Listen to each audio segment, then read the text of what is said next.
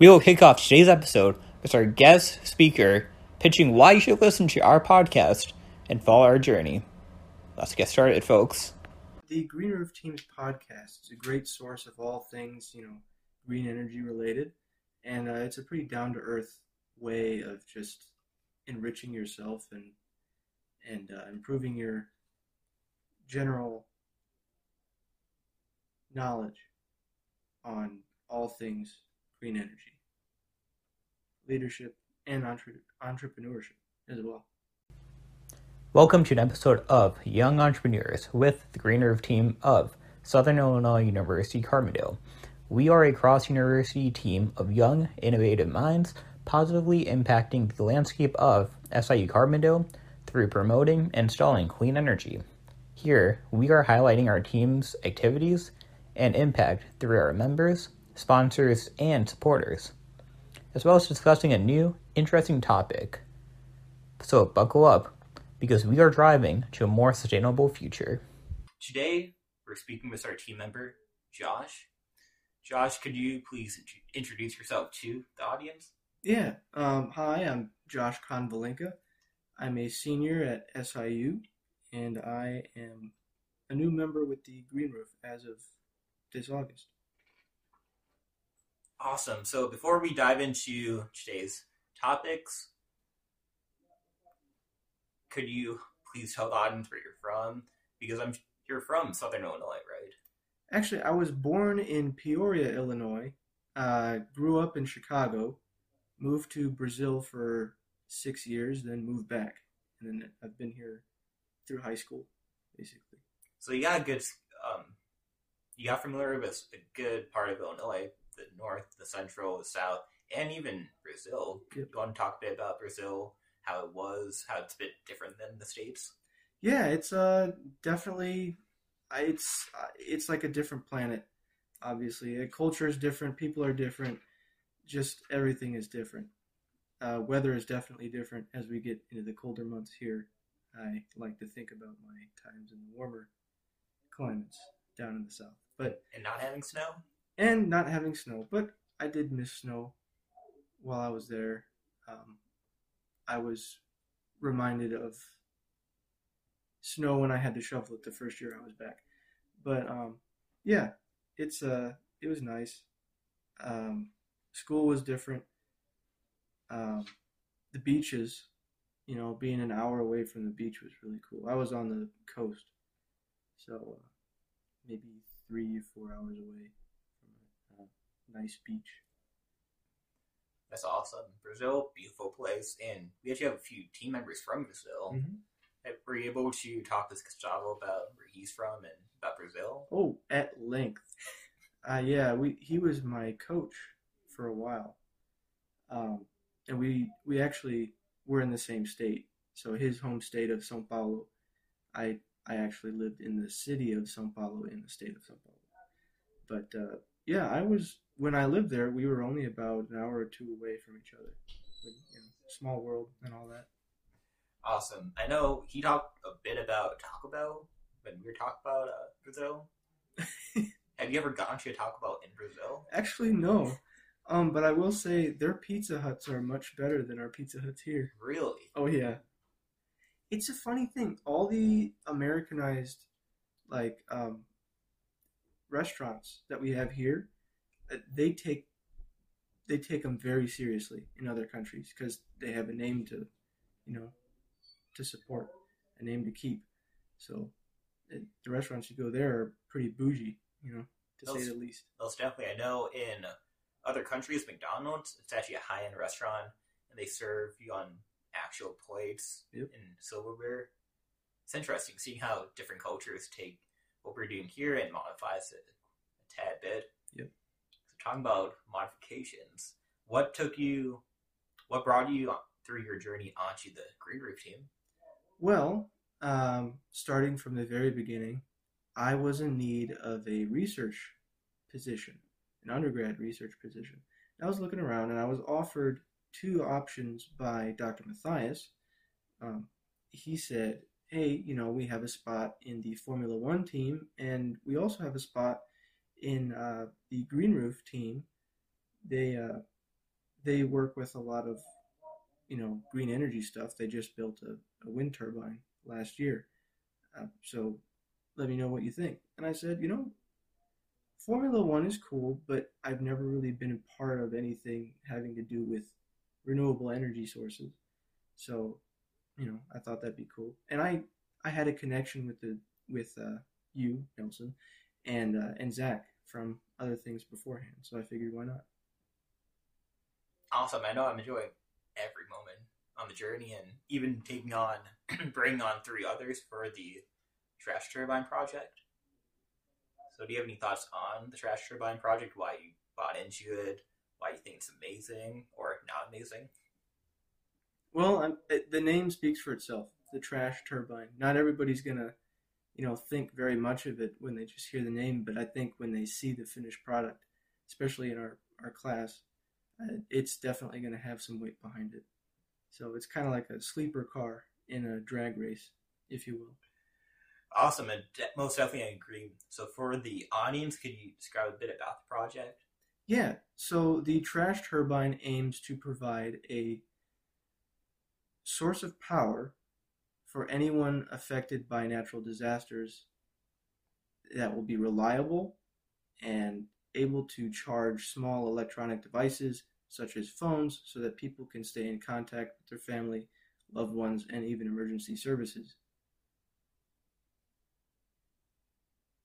And it needs to be accessible, which means it needs to be able to be built from things around the house, such as washing machines, microwaves, and even desk fans.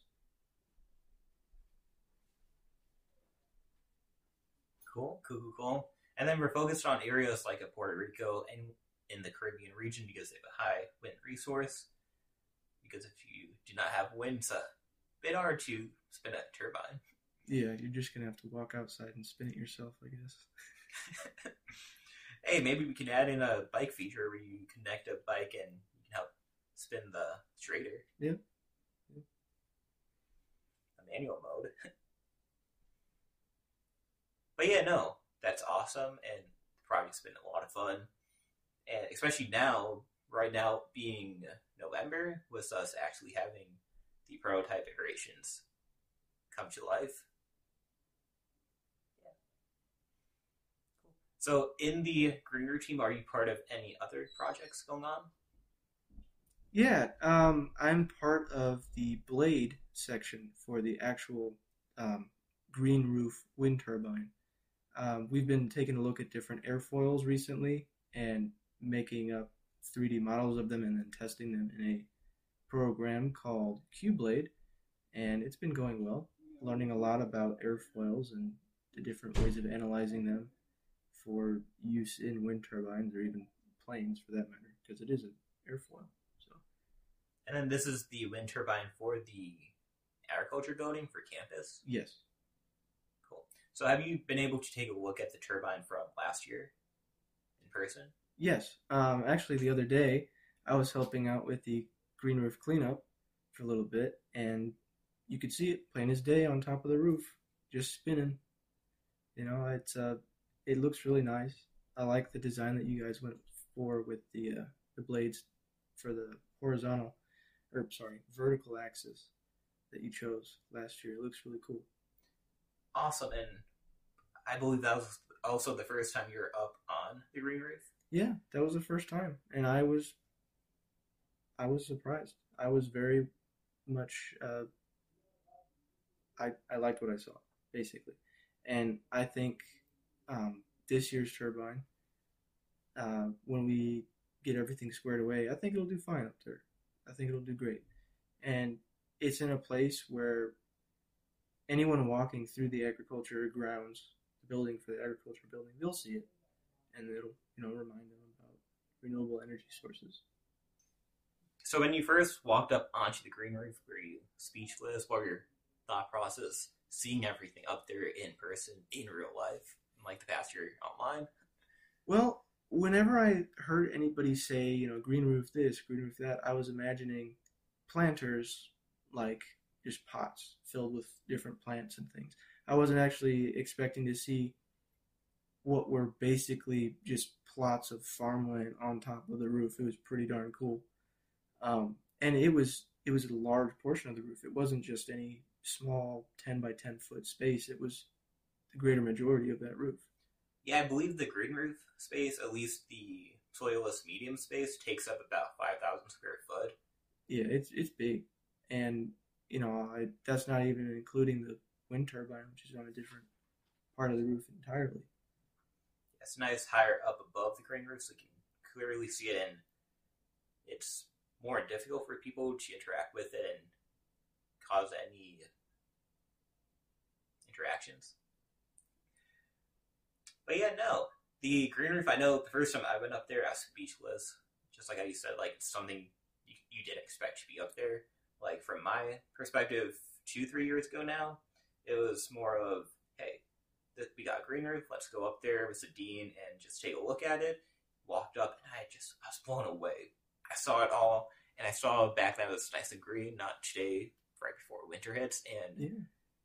I just didn't know what to think of all of it. I knew there's interesting projects, like any project that happened, it has to be interdisciplinary, but the amount of engineering that had to go into constructing it and planning out and ensuring the safety of the rooftop blows my mind. Especially thinking about how you have different loads coming in, like if the rain comes in, if the snow comes in, how much more can it sustain before the roof caves in? And luckily, not luckily, but through the use of equations and formulas, the roof has not caved in for a good 11 years, and hopefully it'll last another 40 years, I believe, because usually they have about a 50-year lifespan.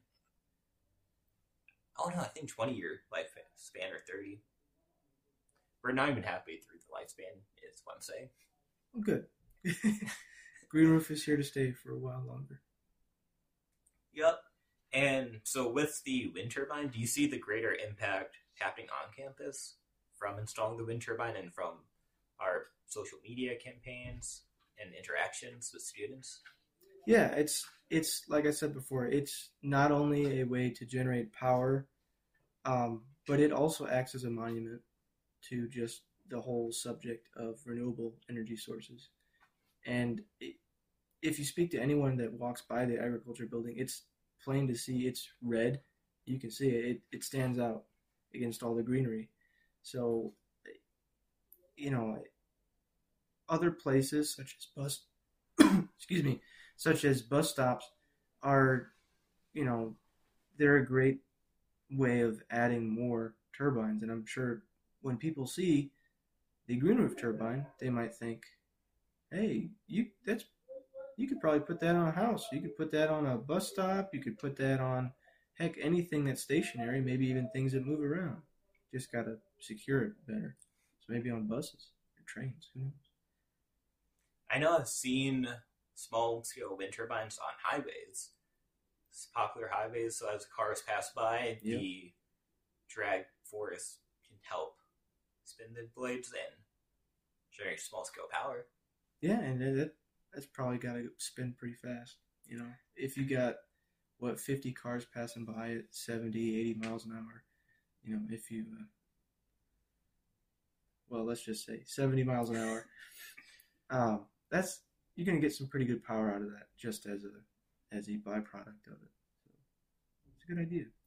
And I know that's my favorite part about renewables is you're using an energy source that otherwise would be wasted. Yep. So in Brazil, did you see a lot of renewables out in play? Because I know in the early 2000s there was a movement towards small-scale power in developing countries, but that was mainly, I know I've seen case studies in Cuba and some African countries, but did you see any in Brazil? Yeah, so the city of São Paulo, which I lived in for 6 years, that's where I didn't really move out of there. It is one of the biggest cities in the world population-wise. So to say that I got a good view of the entire city or state for that matter, much less even the country, that's I can't say that. So what I did see was not characteristic of probably what Brazil had to offer at the time, and I was a lot younger, so I probably wasn't looking out for it much. But I did not see as much um, push for renewables there. Um, but that was what, going on 10, 16 years from right now. So I'm sure it's changed. But um, when I was on the beaches and stuff, you could definitely see there were oil rigs off the coast and stuff, and they have, as a country, they have a large oil industry. They send a lot of people up here to get engineering degrees for petroleum and all that. So I'm hoping that in the future they take advantage of um, what they have as a country in their natural resources, not non-renewable, but renewable, definitely, and take advantage of that and harness that untapped energy source for them as a country. Awesome. And do you have any thoughts on not thoughts? Have you ever heard of countries who are energy debtors and creditors?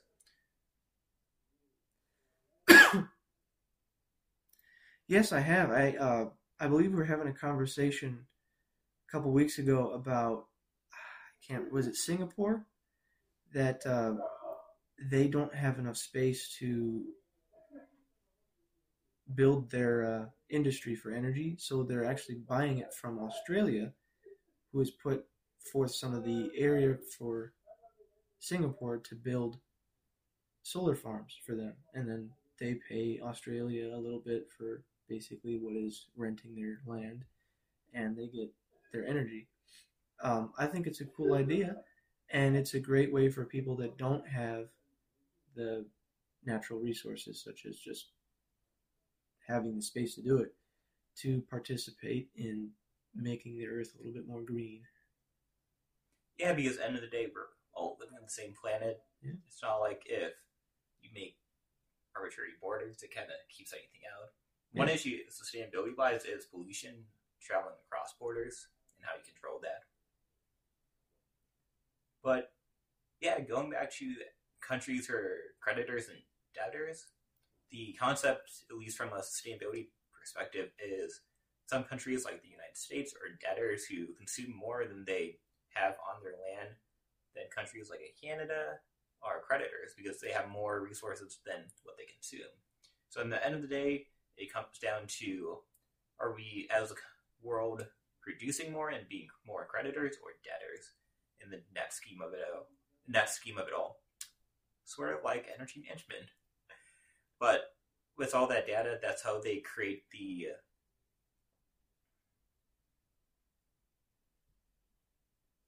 forgot the actual name of it. The or,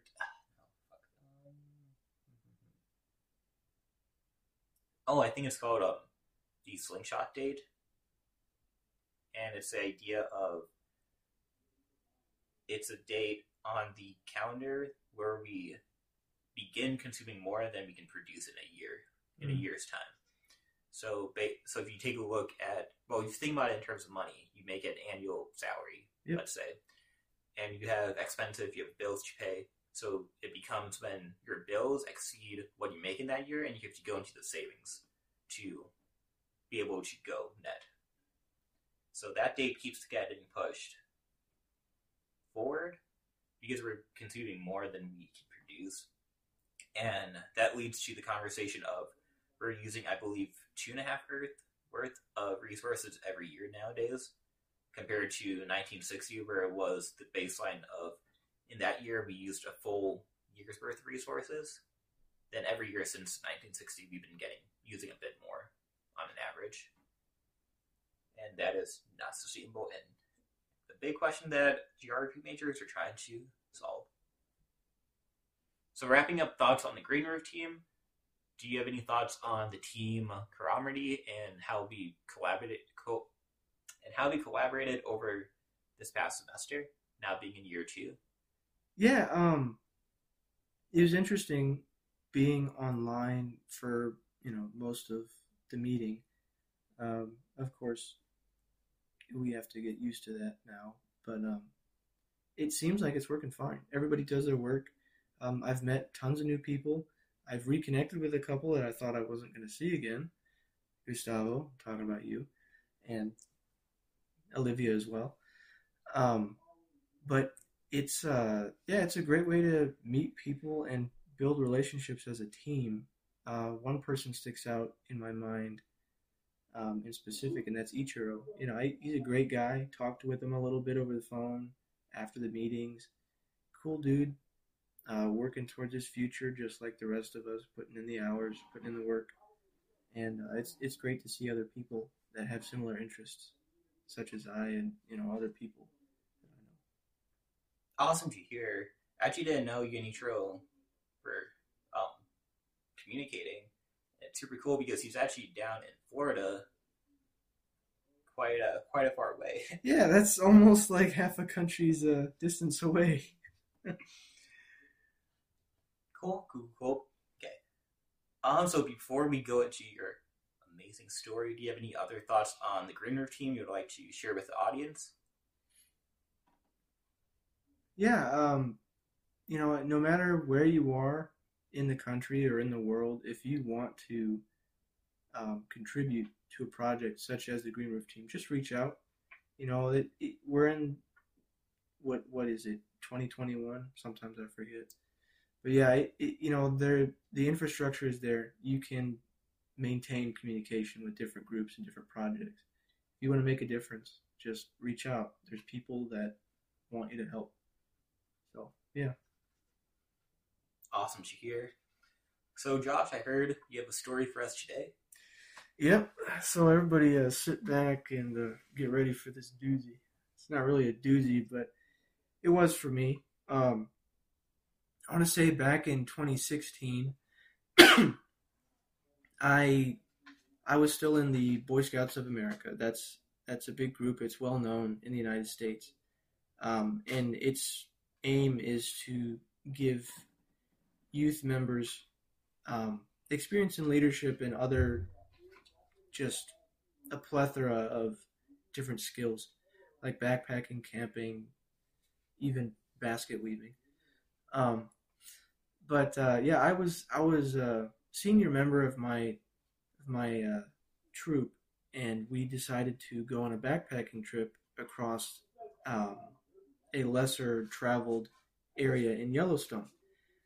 Um, and let me tell you, man, it is absolutely beautiful over there if you've never been. I still dream about going back there sometime. But yeah, so we were given the opportunity to backpack through an area of about 60 to 70 miles round trip to a small valley and lake in a very remote portion of the park. Um, and it was a great experience. We had highs and lows, just like any experience, any journey that you have.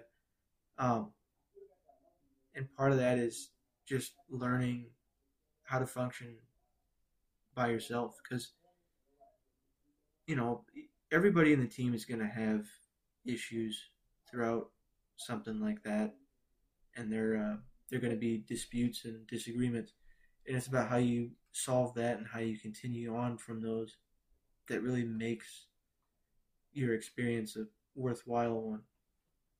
So I learned on that trip um, a bit more about myself and how to just function independently. Just because you know I was put in a situation that I kind of had to think for myself, and it turned out all right. And I learned from it.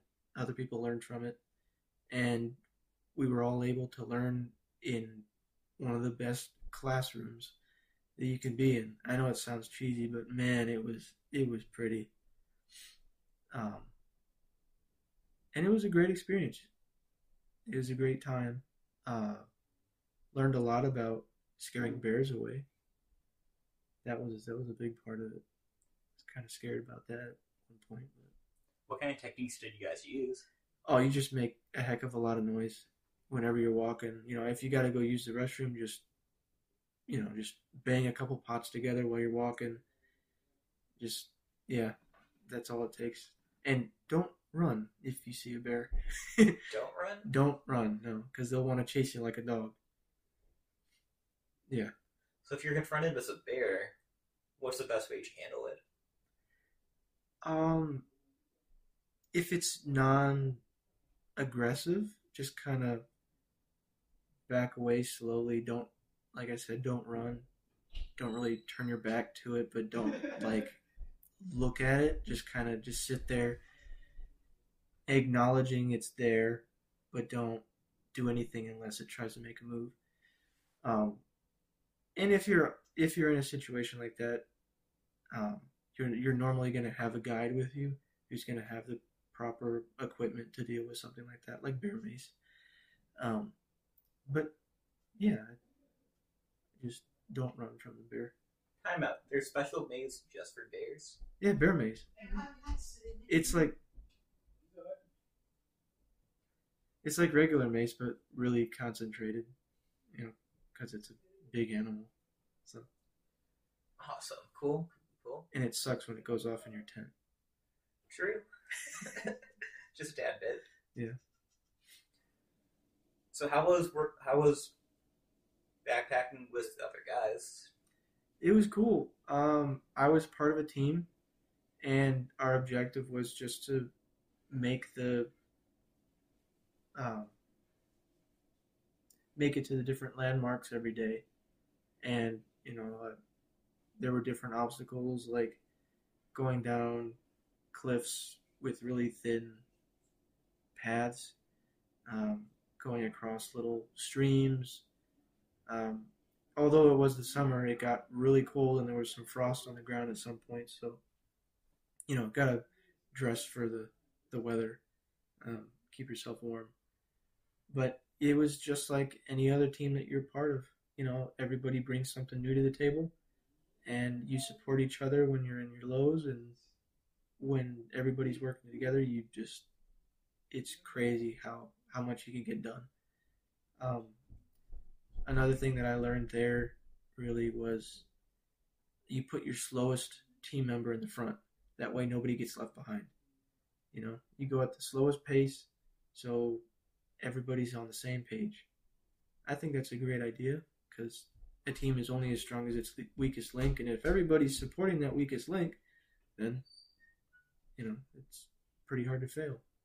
But if you do fail, you can always pick yourself back up. And it definitely helps if you have a good team dynamic going before you get into something like that, which I had with a lot of the members there because they were in my troop and we had been through service projects together. A couple of them helped me. They helped me out on my Eagle Scout project. I had great guys, but there are also some new people too. Some people that tagged along from other troops around the area or in other parts of the country. They all just, mashed us into one big group, and we were all the better for it.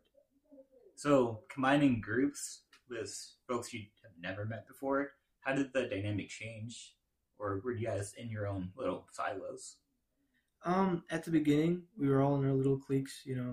Troop 77 stayed with people from Troop 77, and people from California stayed with people from California. But eventually, we were kind of forced to branch out. In situations like that, it's kind of hard to stay sequestered.